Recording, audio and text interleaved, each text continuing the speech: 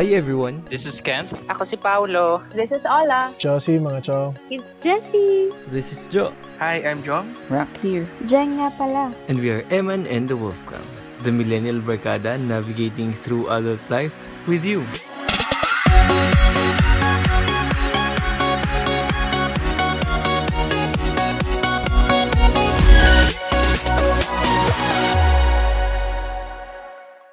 For tonight, we just want to discuss toxic positivity. No? So for our first question, siguro we would like to start with, kapag naririnig nyo ang salitang toxic positivity, ano ba yung pumapasok sa isip nyo? So, pag toxic positivity, yan yung mga taong sobra na yung pagiging positive nila. Hindi na nila nakikita yung negativity ng ibang tao na nadadaranasan ng normal na tao. Parang sabihin nila, at least okay lang yan, buhay ka pa. Pero hindi nila nakikita na nahihirapan talaga yung panahon ngayon. So, parang pag ganun, maalala mo yung mga nakilala mo na kung ano-ano yung sinasabi sa panahon ngayon na dahil privilege sila, okay lang sa kanila yung ganito, nakakulong and all. Pero yung iba kasi, kailangan pa rin magtrabaho. So yun, sa akin ganun yung mga sobra na yung pagka-positive na toxic na sila. Kayo guys. Very timely nga yung topic natin na toxic positivity sa mga nangyayari ngayon. Ang dami ko kasing nababasa na about productivity daw during the pandemic. And I guess tama si Jom dun sa part na yun, na yung experience natin in this pandemic. And sa privilege natin. So, ang dami nagsasabi na kailangan positive ka lang, ganyan yan. Pero not everyone is able to do that. So, siguro nasa culture na rin nating mga Pilipino yung happy lang, yung ganyang mentality na kahit anong gawin natin, nakakatawa pa rin, yung ganyan. So, I guess may silent expectation na ganun tayo, na despite the adversities, positive lang lagi tayo. And then parang frowned upon yung magpakita ka ng negative emotions. Which I think is parang hindi siya nakakatulong in a sense, in two ways, economic at saka sa ating mental health. Mental health-wise, kasi kailangan tayong able mag-express nung mga bagay na hindi tama yung feeling sa atin. Kasi nature naman yun ng tao, di ba? Na parang kailangan ma-address mo na may mali para maayos natin. So parang yung sa classroom daw, ganyan. Na parang kailangan, kung may maling law or kung may maling something sa kung nasaan ka man ngayon, being able to feel na malungkot ka is addressing that something is wrong. And yun yung magsasabi sa'yo na may kailangan kang ayusin. And it speaks a lot din sa kung ano yung nangyayari sa mundo natin ngayon. So yun, to start with, ikaw, Jo, anong masasabi mo? For starters, no, yung toxic positivity, parang ano siya this is something na ngayon lang din talaga na pag-uusap. I think hindi rin kasalanan ng tao kapag hindi niya alam na yung mga sinasabi niya or ginagawa niya ay toxic na pala or nagbo-border na sa toxic positivity. Siguro one factor din is yung resilience ng mga Pilipino. No? Parang minsan na over-romanticize na siya to the point na medyo border na doon sa toxic positivity. Kasi yun, nabanggit ni Jom and ni Ola, very relevant siya, no? Parang yung toxic positivity, it touches on a lot of social issues, especially yung privilege, ganyan. Siguro, it's high time din talaga na ano nga ba yung toxic positivity, ganyan, ma-educate yung mga tao, tapos ma-adjust kung ano man yung mga ginagawa na hindi pala dapat. Para sa feeling ko, unconsciously, nagiging ganun ako. Or siguro dahil hindi ko pa alam kung ano ba talaga yun dati. Pero unti-unti ko naman na-realize na hindi lahat ng tao pare-pareho ng coping mechanism. So, yung nag-express ng nararamdaman nila, hindi pwedeng basta-basta i-invalidate na lang natin. Sabihin natin, kaya mo yan, or ganyan, di ba? Parang, pwede mo yun sabihin kung makikiramdam ka sa kanila. So, siguro to relate to this on a deeper level, dapat meron tayong tinatawag na empathy. sensitive dapat yung tao or sensitive ka dapat kung paano ka makikipag-interact sa isang tao na nagsasabi ng nararamdaman nila sa'yo. Kayo ba, sa tingin nyo, nagawa nyo na yun or unconsciously din ba or aware kayo, Jom? Oo, parang dati siguro na hindi mo tinitingnan yung mga nasa paligid mo. Parang you're at your own bubble lang. Hindi mo alam parang, sige, let's be positive. Tingnan lang natin yung good side. Pero yun nga, tingin ko mostly ng mga toxic positive na tao ay hindi nila alam na ganun sila. So, kailangan sabihan din natin yung mga tao. So, may masasabi ka pa ba, Jem? Before, I know someone na para ang negative niya, na sinasabihan ko siya na, ano ka ba, parang puro negative na lang iniisip mo, ganyan. Tingnan mo naman on the positive side. Not knowing na parang hindi ko naman fully nakita kung ano talaga yung pinanggagaling nung negativity niya. So siguro, parang in relation din sa sinabi ni Jo, kasi nga parang sobrang resilient na mga Filipino. Lahat na lang ng bagay, dinadaan natin na think positive. 'Di ba? Parang laging ganun yung sinasabi nila, not knowing na laging may ibang side. Hindi lang yung kung ano yung surface level lang yung nakikita mo sa ibang tao and hindi mo alam kung ano yung ibang pinagdadaanan nila. Go, Jo. Siguro gusto ko lang din i-share sa group yung definition ng toxic positivity, no, from Tanglaw Mental Health. So Tanglaw Mental Health is yung mental health enterprise sa Philippines. First and only siya. So it aims na ma-enhance yung mental health education sa Philippines. So sabi nila yung toxic positivity daw is the excessive and ineffective overgeneralization of a happy and optimistic state in any situation. Kasi narinig ko na binanggit ni Ola kanina yung yung kapag toxic positive yung isang tao, dinedenay niya na yung mga negative na nangyayari, yung mga negative emotions, ganyan. So siguro I'd like to touch on that topic ni Ola. Could you elaborate dun sa nabanggit mo kanina na mayroong yung mga positive person na dinedeny yung existence ng negative experiences, and why do you think na as humans kailangan nating ma-experience yung mga negative experiences na yun?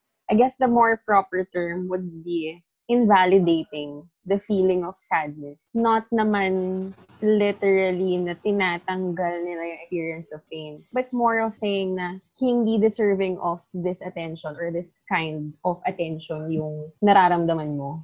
Yung gano'n. More of sinasabi na, perspective lang yan or mindset lang yan. When in fact, it's really a part of the human experience. Sadness and pain is a part of the human experience. It allows us to grow. It allows us it allows us to navigate through life. Of course, lahat naman tayo yung mga pinagdaanan in life. And for me, as someone na pinagdaanan yun, it helped na in-acknowledge ko kung ano yung pain na nafe-feel ko. Because through that, I was able to, familiar kayo dun sa term na name it to tame it. Kailangan mong i-identify yung mga bagay na nananakit sa'yo at nagpapalungkot sa'yo for you to be able to pick out those things out of your life. Essential siya, kumbaga. For me, essential siya sa ating human experience. Again. Do you agree? Ikaw, Jeng? Yep. Actually, oo. Kasi yung mga negative things na nangyayari sa buhay natin, minsan din yung nagpaparealize sa'yo na kung ano talaga yung gusto mo or ano yung mga bagay na ayaw mo or in general, doon tayo natututo. Yun. Like right now, diba? Dahil nako-call out yung mga bagay na hindi gusto or kung na-express mo yung mga bagay na ayaw mo, mas alam ng mga tao or something like that. Kayo guys, may experience ba kayo na ganun? Si Big Brother. Big Brother, nandyan ka ba? Wala ata si Big Brother. Wala si Big Brother. Wala akong experience. Ayan. Wala. Positive talaga yan si Big Brother. Walang ambag. Positive. Pero balita ko, Big Brother, pag may negative, kinikick out mo daw sa bahay mo. Totoo po ba yun? Hindi. Ngayon ko lang na ano yung Ano yun? Ano topic nyo? Toxic Toxic positivity. positivity. Toxic positivity. Hindi ko lang na-encounter. Parang may ganun pala. Hindi, Pasensya na po. Kung matagal nang nakulong sa bahay si Big Brother. sabi nga saan ba yung palabas na yun? Pain demands to be felt. Correct. Oo. Iba talaga yung wisdom Saan ni ba palabas Big yun? Brother. Yung may sakit yung girl The sa Fault. barangay. Yun. The Fault in The Fault in Our Stars. Ayun, yun lang. Ayun, nakikinig lang ako sa inyo. Thanks. Thank Thanks, you, Big Big Brother. Brother. Iba talaga yung wisdom mo eh. So, yun. Dapat talaga, Pero ina-acknowledge for you guys, Mahirap marunong. ano yung border ng parang pagiging positives, pagiging toxic positive? ano yun parang naman silang looking at the bright side. Pero, yung parang pag nasobrahan na-invalidate na nila yung nararamdaman ng mga ibang tao. Parang, as an optimist, dapat, pinaparamdam mo pa din sa kanila na yung nafe-feel nila valid yan, na totoong nararamdaman mo yan. Pero papakita mo lang yung good side. Pero pag in-invalidate mo na yun, once invalidate mo na yun, parang toxic ka na for that person. So kayo ba? Anong tingin niyo yung parang ano yung middle ground or ano yung pinagkaiba ng dalawa? Jessie? May nabasa ko. Pagka nasa normal positive ka lang, yung validation is hope. So, palagay ko ito, yun nga, yung sinabi mo, Jom, na hindi mo pwedeng basta-basta na lang i-invalidate, nawawala na ng sense. Doon, yun yung borderline ng pagiging normally positive versus sa toxic positive na. Ito, may example na. Nari, sabihin mo na mahirap yung nangyayari sa'yo, na ranasan mo yung may hirap na bagay, pero naniniwala ko na malalampasan mo rin yan. Versus sabihin mo na, hindi, matatapos din yan. Parang may acknowledgement. may pinagkaiba na agad siya. Oo. Alam mo na pinagdadaanan niya yung mahirap na bagay, hindi yung sasabihin mo na lang na kaya niyang gawin. Paano kung yung point na yun na buhay niya na hindi niya na pala talaga magawa? Diba? Kayo ba? Ano pa? Tama yun, actually. Parang nagpuput siya ng burden dun sa tao na nakaka-experience ng pain na I need to put on this face kasi ito yung expected of me. Or parang, baka toxic na ako or baka parang masyado na akong nega. Baka may point siya. Baka parang ino-overthink ko lang to. So, ikaw mismo yung bearer nung feeling or nung pain. Ini-invalidate mo na rin yung feelings mo. Parang iniisip mo na, baka nga okay lang ako, overthink lang ako. So, parang tama yung sinabi ni Jessie na kailangan may acknowledgement ng feeling. So, yun I guess yung border. Yung pag once narinig mo yung validation or yung acknowledge, okay lang, tama, I understand your pain, I understand what you're going through, and it's fine. It's okay to go through the pain. Matatapos din yan. Yung gano'n. Yung root ng difference na is that there should be acknowledgement nung pain, nung acknowledgement nung negatives din yan, malalampasan din yan. Pero not necessarily downplaying yung negative na nangyayari or yung pain nga na nararamdaman. Ako, I agree din with Ola, yung sinabi niya kanina na pain is useful din kasi talaga when we maximize yung full extent niya, ganyan. Sabi rin ni Pao kanina, pain demands to be felt. I agree with that then. There's really a lesson, ganyan, na purpose, and if we deny yung isang tao ng opportunity to deal with that pain properly, hindi niya makukuha yung lesson, yung growth na dala ng pain na yun. So, parang ang dinidiscuss natin ngayon, if tayo yung nasa side na toxic tayo or possible tayo maging toxic. Diba? Parang paano tayo mag-interact with others para hindi ma-invalidate yung nararamdaman nila or feelings nga nila. So, if tayo na yung naka-encounter mismo nung isang toxic na tao, how would you say to them na, uy, bro, toxic positive ka na. Dude, pare chong. Yun. Kailangan, paano mo sa kanya sasabihin yun para at least malaman niya na gano'n na pala siya. Kasi yun nga, sinabi natin kanina, hindi nila alam madalas na gano'n na sila or gano'n na tayo. Yun. Good question, actually. Siguro you can explain to that person kung ano muna yung situation mo talaga. Kung ano muna na-experience mo. Kasi nga, syempre, like mentioned a while ago, na parang hindi naman din kasi nila alam kung saan nanggaling. Yun nga, yung example ni Jessica or something like that. Parang pwede niya rin sabihin na ginawa ko naman yung part ko eh. Kaso ganito talaga yung nangyayari. Siguro by that, by explaining kung saan siya nanggagaling, kung ano yung hugot niya, kung bakit ganun yung emotion or yung kung bakit ganun yung ine-express niya, baka maintindihan din, sana maintindihan din nung kausap niya or nung someone na person. Kayo guys, what do you think? Jo, you're saying kanina. Would really take din na i-explain mo sa kanya na kung ano nga yung nararamdaman mo, ganyan. And if hindi niya pa rin maintindihan, it's out of your hands na. Then parang there's only so much na you can do given na there's also this pain na you're currently dealing with, no, na hindi niya nga maintindihan. Pero siguro first hand, explain sa kanya na ito yung nararamdaman ko. I would appreciate kung sasamahan mo ako, ganyan, or tutulungan mo ako. Ang ganda ng mga answers niyo. So, meron pala tayong bagong kasama, si Josiah. Since nakikinig siya kanina pa, ano yung, if you're dealing with a toxic person, how would you approach them para sabihin na ganun sila? Ako na lang ba yung hindi nag-share? Yes, sir. Upa ako ng tot eh. Pwede iba muna. Si Ola, baka meron siyang gustong i-share sa current na topic. Actually, yung tricky part eh, no? Kasi ngayon lang naman nagkakaroon ng awareness around yung mga ganitong topics. Paano mo sasabihin dun sa tao na, hey, I don't feel safe na sharing my thoughts sa'yo kasi feeling ko parang hindi mo naiintindihan or ina-expect mo ako to have this certain level of tolerance or mass. Yun yung tricky na part eh. So I guess, yung opposite na lang, yung sasabihin ko, parang in terms na lang sa atin, as friends, as a group of friends, I think it's smart to always remember to be sensitive. And yung sinabi nga kanina ni Jessie, I forgot if that was Jessie or si Jeng. Sabi nga, it's important lagi to approach conversations and people you love with empathy.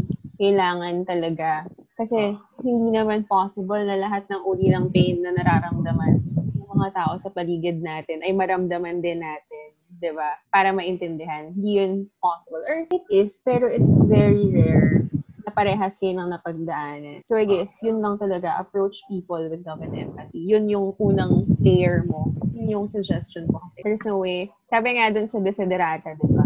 Kahit yung mga meek, may story to tell sila. So don't ever invalidate feelings, thoughts, opinions, and approach everyone with love and empathy, whoever they are. So, yun, ready na ata sumagot si Josiah. Pressure. Nagulat siya eh. Okay lang, tigil isang brain cells lang tayo dito. Sige. Labas ko lang yung notes ko. Teka lang. Oh, ready. Sige. Ako agree ako dun sa sinabi ni Ola regarding applying empathy. Nowadays, di ba, alam naman natin na that previously, yung sa mga boomers, ganyan, ang truth na pinagbabasehan nila is kung ano yung facts or kung ano yung tradition, ganyan. Nowadays kasi, ngayon lalo ngayon sa generation natin and onwards, yung truth natin, iba-iba, bawat tao. So, relative siya. Maaaring yung truth ko, hindi truth para sa'yo. Maaaring yung toxic para sa'yo, hindi toxic para sa akin. So, dun ko ipapasok yung sinabi ni Ola na it's good approach to be open. Parang doon mo sa kanila na you're eager to listen, you're eager to understand them kung ano yung pinanggagalingan nila.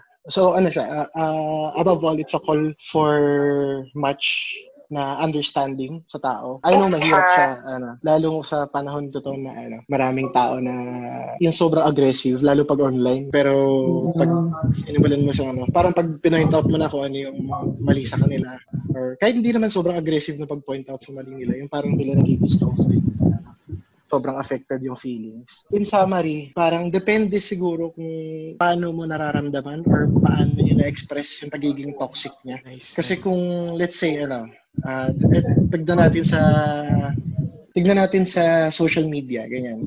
May mga tao na toxic, mag-post toxic terms, nag-share siya lagi ng mga news, mga updates, lalo ngayon sa COVID, sa politics, na maaaring makikita natin na either sobrang unbelievable or fake. Ang go-to move ko is just ignore. Masyadong maraming bagay sa mundo nowadays na mas mapapadali yung buhay mo if you just ignore it. Pero let's say, sa katrabaho mo, ganyan, di katrabaho kang toxic. Siguro yun yung doon ko ma-apply yung approach na pakinggan mo kung saan siya nanggagaling, kung bakit siya gano'n. In general topic naman, applicable yun na parang be sensitive sa mga tao around you, maging careful ka sa mga words na sinasabi mo, yung empathy, diba? Maging yun. Parang it's also high time din shift yung, parang kasing minsan yung burden na pumunta din dun sa may pinagdadaanan na kailangan niya pang paliwanag dun sa kaibigan niya na toxic siya. Itong discussion natin could also be a call na mas magkaroon ng empathy when dealing with other people. Kumbaga yung responsibility shifts to us, no? Hindi dun sa merong burden na tayo as a friend mas maging a person more capable of empathy, of caring, of love, no? Sabi ni Josie, let us show eagerness na gusto nating makinig, paramdam natin dun sa tao na nandun tayo para samahan siya, di man natin maintindihan fully kung ano yung pinagdadaan. Ayun, siguro it's also call for us to be more responsible then to be less na positive persons. Ang pinaka-important, at least sa akin for me, sa opinion ko, ang pinangahawakan ko lagi is yung pagiging intentional. Intentional in terms of intentional kang malaman kung bakit ganun. Parang sabi nga ni Jo, it's pumapasa sa atin yung responsibility to know or to understand without, kumbaga, intentional ka na kilalanin siya, ano nangyayari sa kanya. Without being, yung hindi mo pinupoke masyado. Easing your way into it. Kumbaga, nandun yung intentionality mo to understand. Pero going ka at a pace na hindi parang lalayo yung loob niya sa'yo. Kung i-add ko lang kasi parang sinabi nyo na funny approach if tayo yung diba, tayo yung possible maging toxic or sa iba. So, pwede rin siguro nating approach na, uy, sabihan mo naman ako if toxic na ako for you. Kasi nga, sabi nga ni Josiah kanina, may different levels ng baka sa kanya toxic ka na, sa akin hindi pa. So, baka pwede mo rin sabihin sa iba na sabihan mo na lang ako if napupunta na ako sa level na baka natotoxican ka na sa akin. And dapat maging open tayo na masabihan tayo ng ganun kasi nga we're different, every one of us. Add ko lang din, siguro pag tayo yung nilapitan ng person na nakakaramdam ng ganun. Meron play of words. Sabihin natin ikaw yun or kasi naman. Pag sinabihan ka, do you need help? Parang obvious naman na kaya ako lumapit sa'yo kasi kailangan ko ng tulong. So instead of saying that, pwede nating sabihin, ano pwede kong magawa or maitulong sa'yo?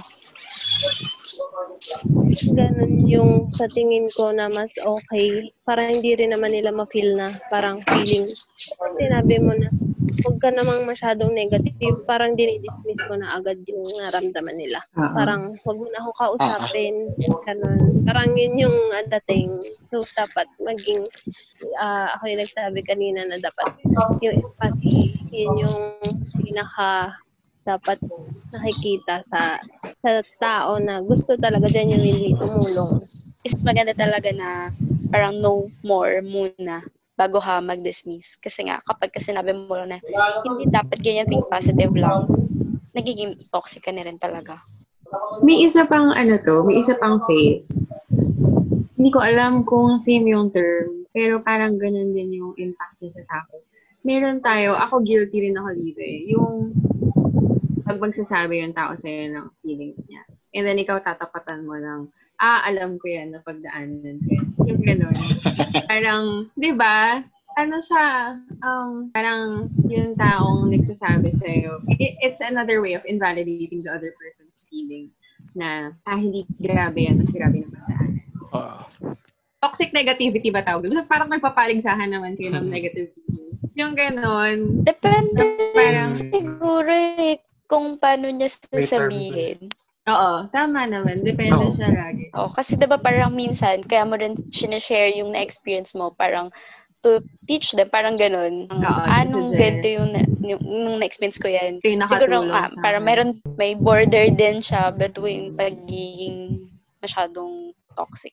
It's a very fine line between saying na you relate kung ano yung nangyayari sa kanya and na mas strong ko sa'yo ganun dahil na-overcome ko yan, ganyan. It's make or break point. Awareness talaga. Tito Joe, I think may sasabihin si Tito Joe.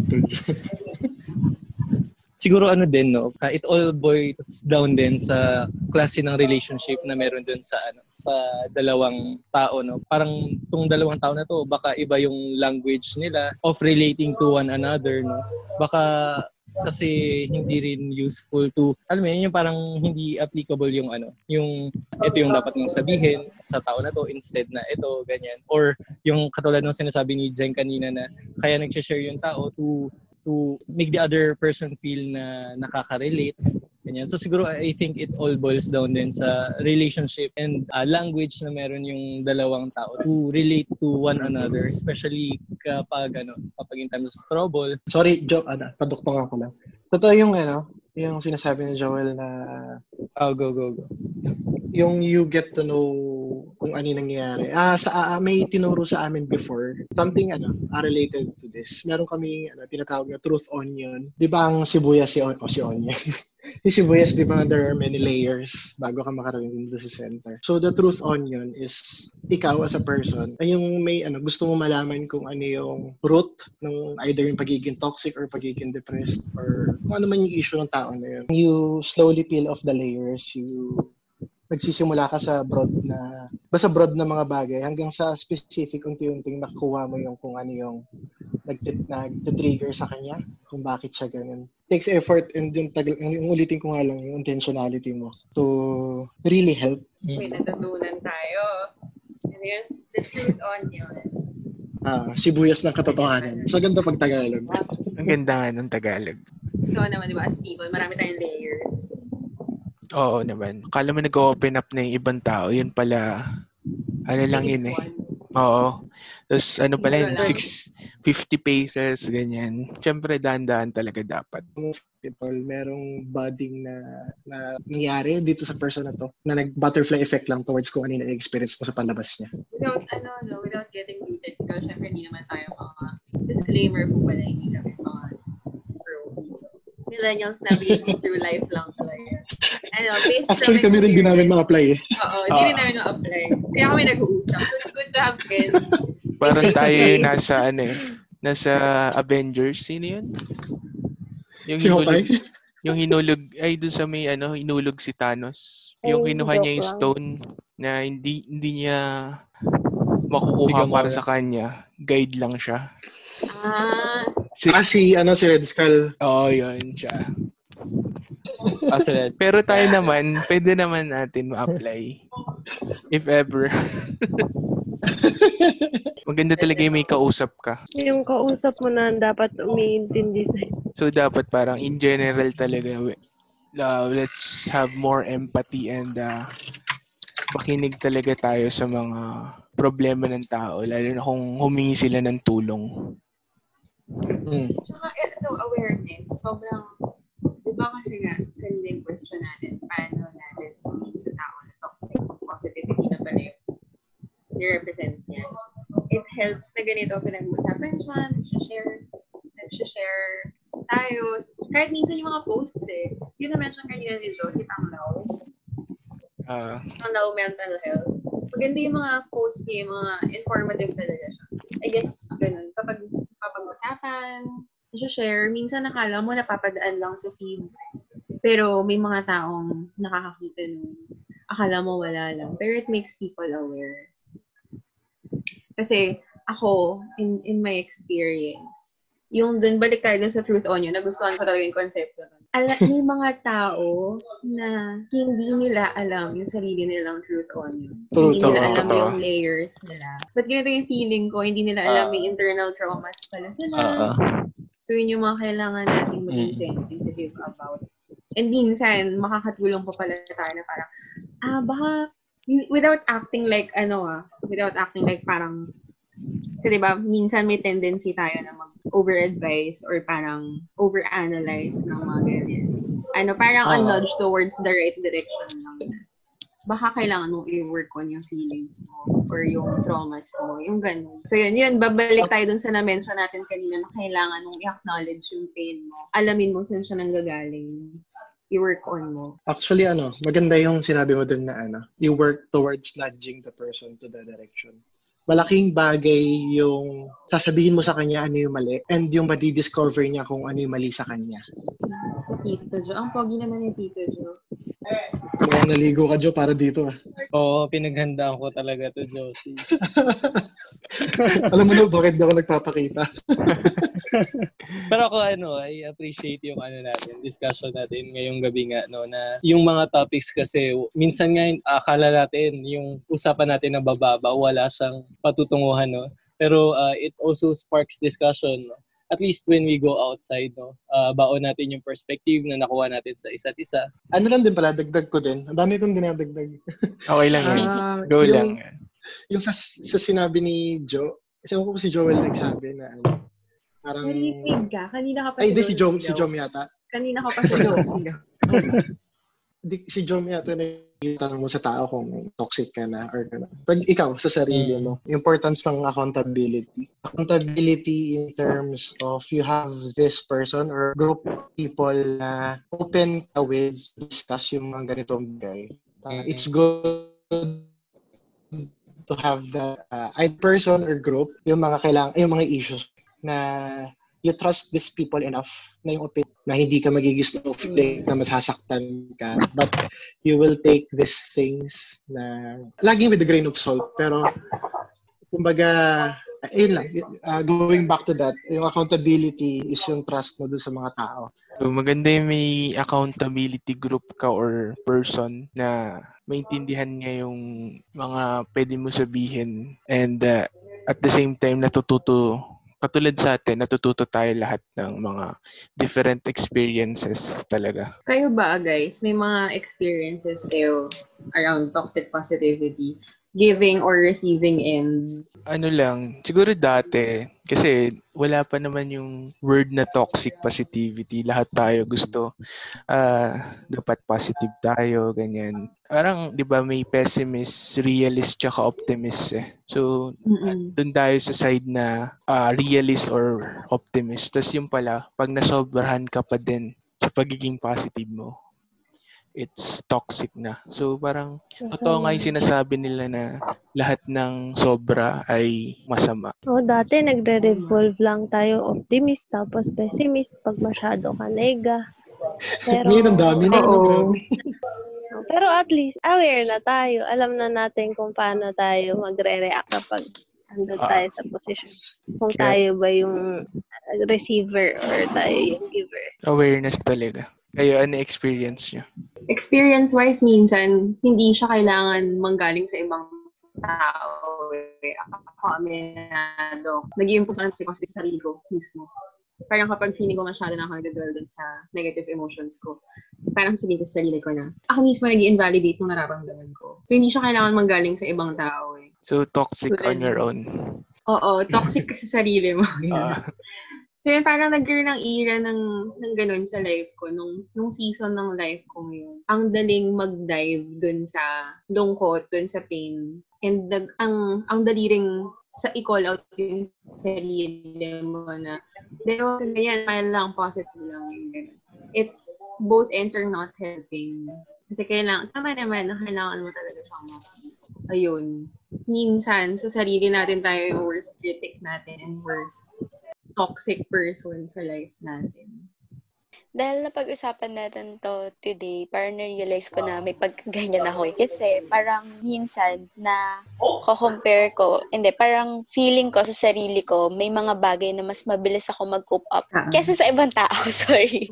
Ayan, parang feeling ko mas ano ako sa kanila, mas mabilis akong maka-recover sa ibang bagay. Parang minsan, kapag may sinishare sa akin yung ibang tao, parang may, yan lang eh, parang, 'di ba? Parang kayang-kaya mo yan, mabilis lang yan, parang ganun. Unconsciously, ganun ako sa ibang tao. Lalo na sa ka-close ko, unconsciously nasasabihan ko sila ng mga ganun, na parang ginudge ko na nga sila na parang, yan lang, hindi mo magawa, parang ganun. Yun nga, toxic pa pala ako na inaano ko sila na parang kaya mo yan, positive lang.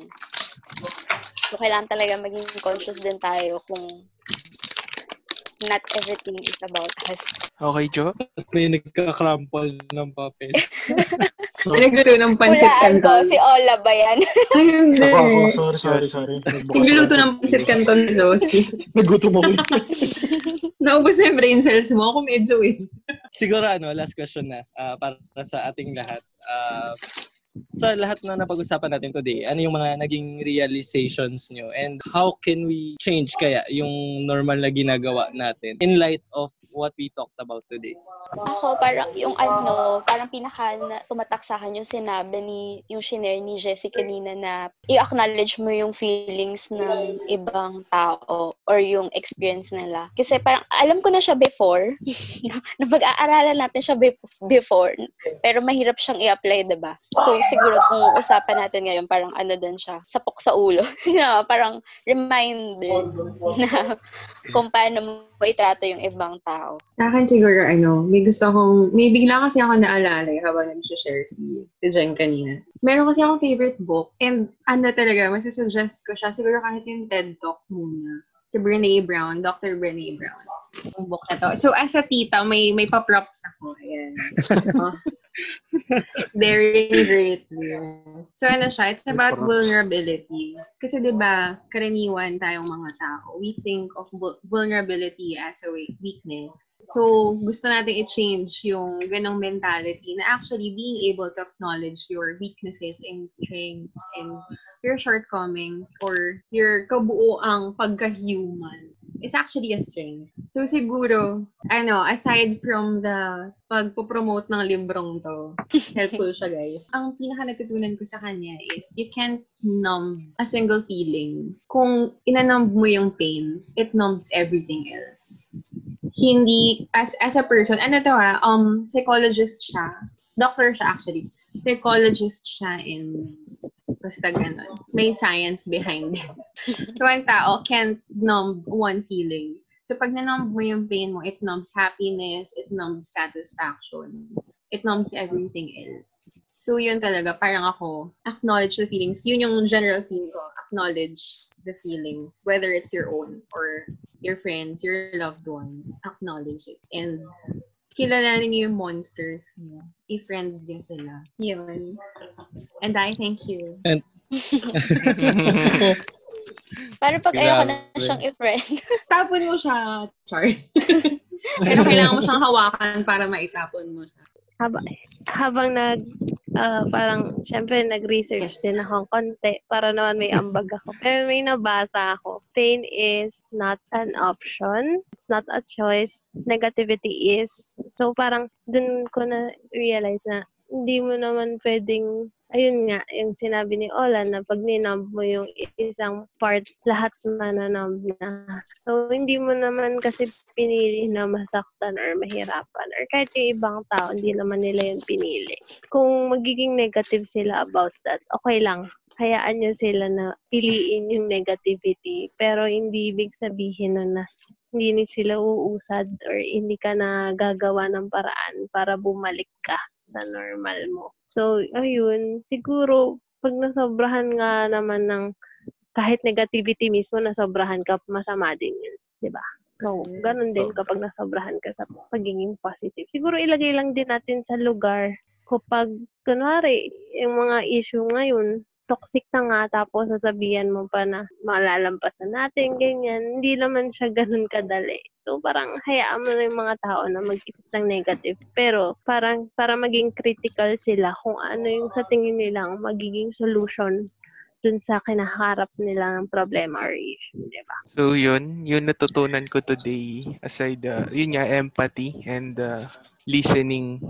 Kasi parang may nabasa ko recently, ilang beses ko siya nabasa sa feed ko is, we listen to reply, but we should listen to understand. Dapat talagang intindihin natin yung sitwasyon ng bawat tao. Everyone have their own battles na hindi natin nakikita. So, para yun, empathy lang and tiis-tiis na yun, maging understanding tayo sa mga tao.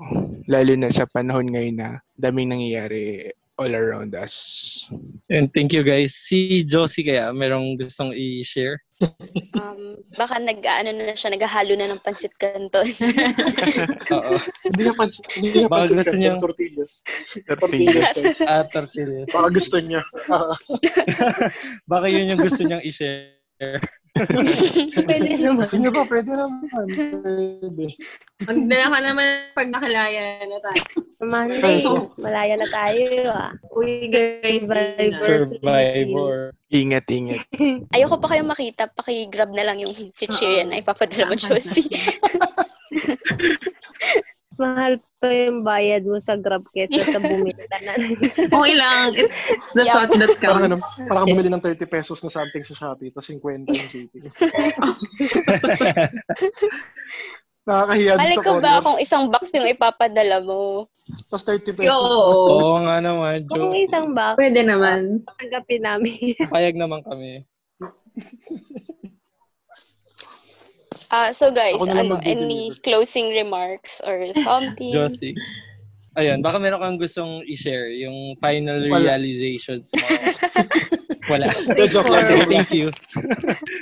Sorry, ano yung isi-share natin? Sarap ng Gano'n kain. kasarap yung tortillas. Ano yung isi-share, Joe? Grabe naman yung tunog nun. Hindi, ano yung final realizations mo sa naging Or usapan take natin away? ngayong araw? Kaya bubula ako ng total. Bigyan niyo akong 10 seconds. So, si Big Brother. Nandiyan pa ba si Big Brother? Si Paolo ba? Si Oo. Paolo. Oo. Parang dapat siya yung Silent magiging partner ako. yan. Audience natin. Nakikinig lang ako. Yun, anong takeaway mo? Ang gaganda ng mga sinabi nyo. Thank you sa pag-acknowledge, Pao. Ano na si Josiah? Take away, ano ba? Take out ko dito. Take out, ano ba? Take out ang mahal ng isang McDo. bucket. Hindi pala. Oh, bawal Pag naman breakfast kasi sa Dash mag-dine Brown. in. Bawal dine in ngayon. Kasi kanina, Oo nga naman. sabi delivery, take out ko rin na yun. Hindi, kasi ngayon ko lang talaga ngayon ko lang narinig yung, personally, parang routine reality check. Ikaw, kumbaga, intrapersonal. Kasi parang sabi nga saan ba yun? Ano ba yun? Midnight Gospel. Dealing with reality on realities. Ayun, yun lang. Grabe naman. Ayun lang. Grabe So, naman talaga yung wisdom. Iba. Take away. Diba Short but talaga? gold. Take out ko, saka peach mango lang. Sir, ano po ng fries? Large na yung Coke? Konting Yung bilis. take out ni... Promo na daw yun. Rinig ba? Grabe naman. Rinig. Oo. Sorry. Tortillas. Hindi ko nangunguyin. So, Lulunukin ko na lang agad. ayun, Josie, meron kang gustong i-share na take out mo? Peach mango pie daw kay Paolo. Tortillas. Gusto. Naku, wala. Out of stock po kami, sir. Wala pong delivery ngayon.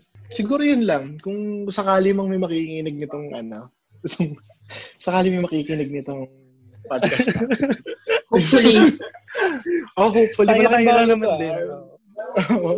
If ever man, sa akin yung pinaka big takeaway ko, una yung intentionality tsaka yung accountability. Intentionality goes a long way. Ayun ko, nowadays parang luxury na yung may nasesharan ka. Luxury yung may na-openan ka na ng deep thoughts mo. So I guess yun, tayo as people, malaking bagay yung maging intentional tayo towards listening sa ibang tao. And at the same time, at least kahit sa isa to be comfortable with the person na may tiwala ka enough and you respect enough na tatanggapin mo kung ano man yung correction na ibibigay niya. So yun kasi yung takeaway ko. Kasi yun yung ito yung mga bagay na sinasabi. Ang dali sabihin ngayon, pero over the past few months or years, never ko siyang nai-apply pa ulit. So I guess yun yung takeaway ko. Parang it's a realignment towards doing that. Siguro ako naman, Ikaw, Jo, baka yun may din, share ka. empathy, no? Thank you. Siguro din nga yun, empathy really goes a long way din, no? Along with intentionality. And siguro, sa akin parang nag-strike pa rin talaga na whether sa sarili natin or sa kapwa natin, knowledge kung ano yung process this in the hope na magiging okay, pero not invalidating or not dismissing yung fact na merong emotions, merong pain na kasama yung mga pinagdadaanan natin and ng mga tao sa paligid. So yan. Thank you for listening to the Eman and Wolfgang podcast. For more of our episodes, do not forget to hit that subscribe button and follow us on our official Facebook page. Paalam at hanggang sa muli.